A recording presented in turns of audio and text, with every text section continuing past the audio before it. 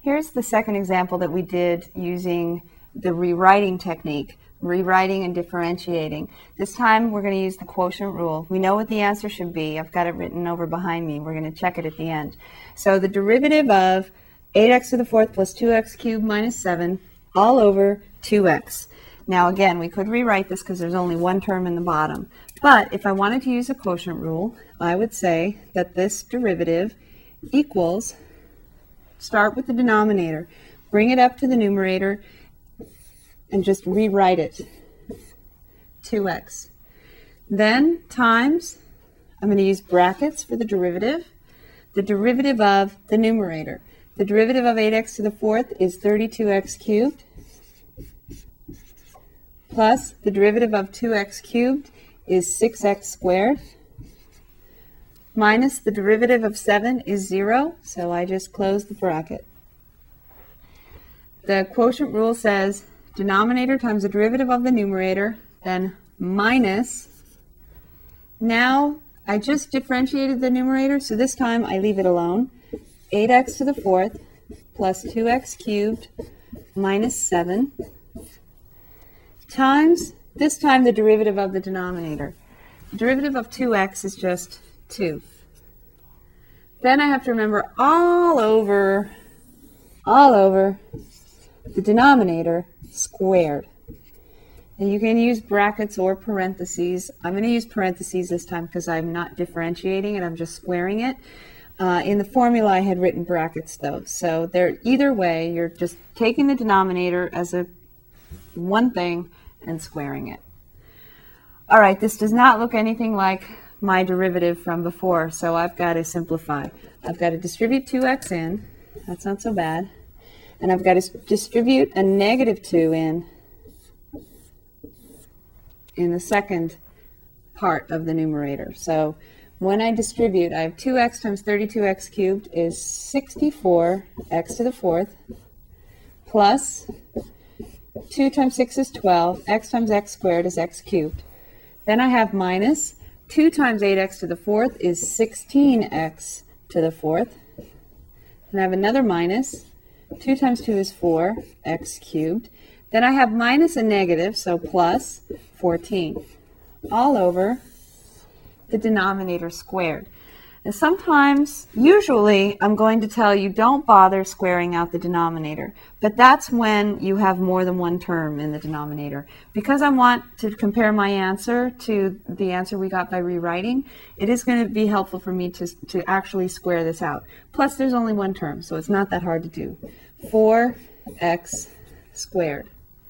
So I have a numerator and a denominator now. It's getting better. Also, I have some like terms. So I can combine my 64x to the fourth with my negative 16x to the fourth, and I can also combine my 12x cubed with my negative 4x cubed. So when I do that, 64 minus 16, 48, 48x to the fourth. And then I have plus 12 minus 4 is 8, x cubed, plus 14. And then that's all over 4x squared. Now you can probably see why I wanted to square the 2x. Every single one of these terms has something in common. It has a 2. Now the 2 can actually divide into the 4, can it? But notice that 14 is 2 times 7, so that makes it interesting. Also, there's no x squared in this last term. So really the only thing I could do to simplify this would be to factor out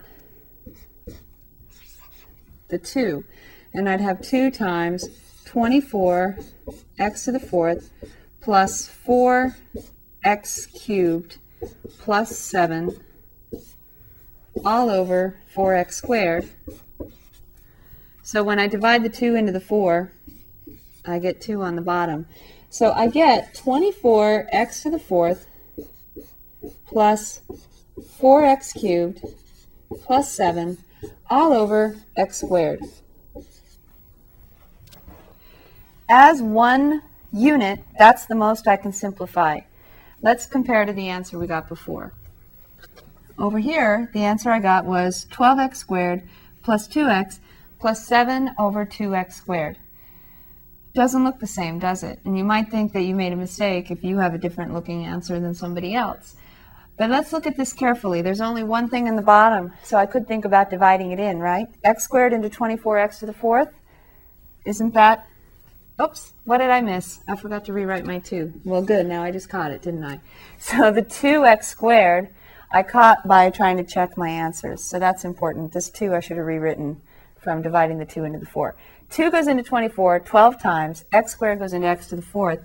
X squared times plus 4x cubed divided by 2x squared would be 2x plus 7 halves and an x squared on the bottom. So they really are the same expression, just in a different form. So they're equivalent expressions. And they both show that x shouldn't be equal to 0, right? Because you'd then be dividing by 0. So this is something that's really important to point out. Depending on which way you do it, your answer might look different. So you want to make sure that you can go between the two different forms of the answer. If you get this answer, it's harder to go from this answer here to the 1 all over a common denominator. So in order to do that, you would have to multiply the first 2 terms, top and bottom, by 2x squared. If you did that,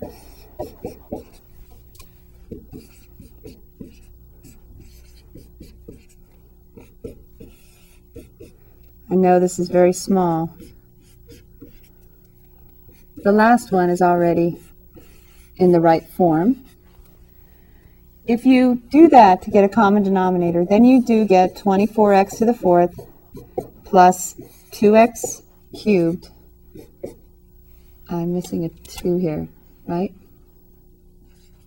4x cubed plus 7 all over 2x squared, the same expression that I got using the quotient rule. The other point I'd like to make is a point in favor of the quotient rule for this very reason. If you use the quotient rule to evaluate a quotient rather than rewriting it, you will get something that has a common denominator already. So you won't have to do that extra step of putting it over a common denominator. That's very useful when you're on a multiple choice test, you're on the final exam, for example, and you are trying to find the derivative as quickly as possible without having to do a lot of rewriting. If the answer is in this form, then you're going to be better off using the quotient rule to get the derivative. All over the denominator squared puts it all over a common denominator from the very beginning, and that's useful.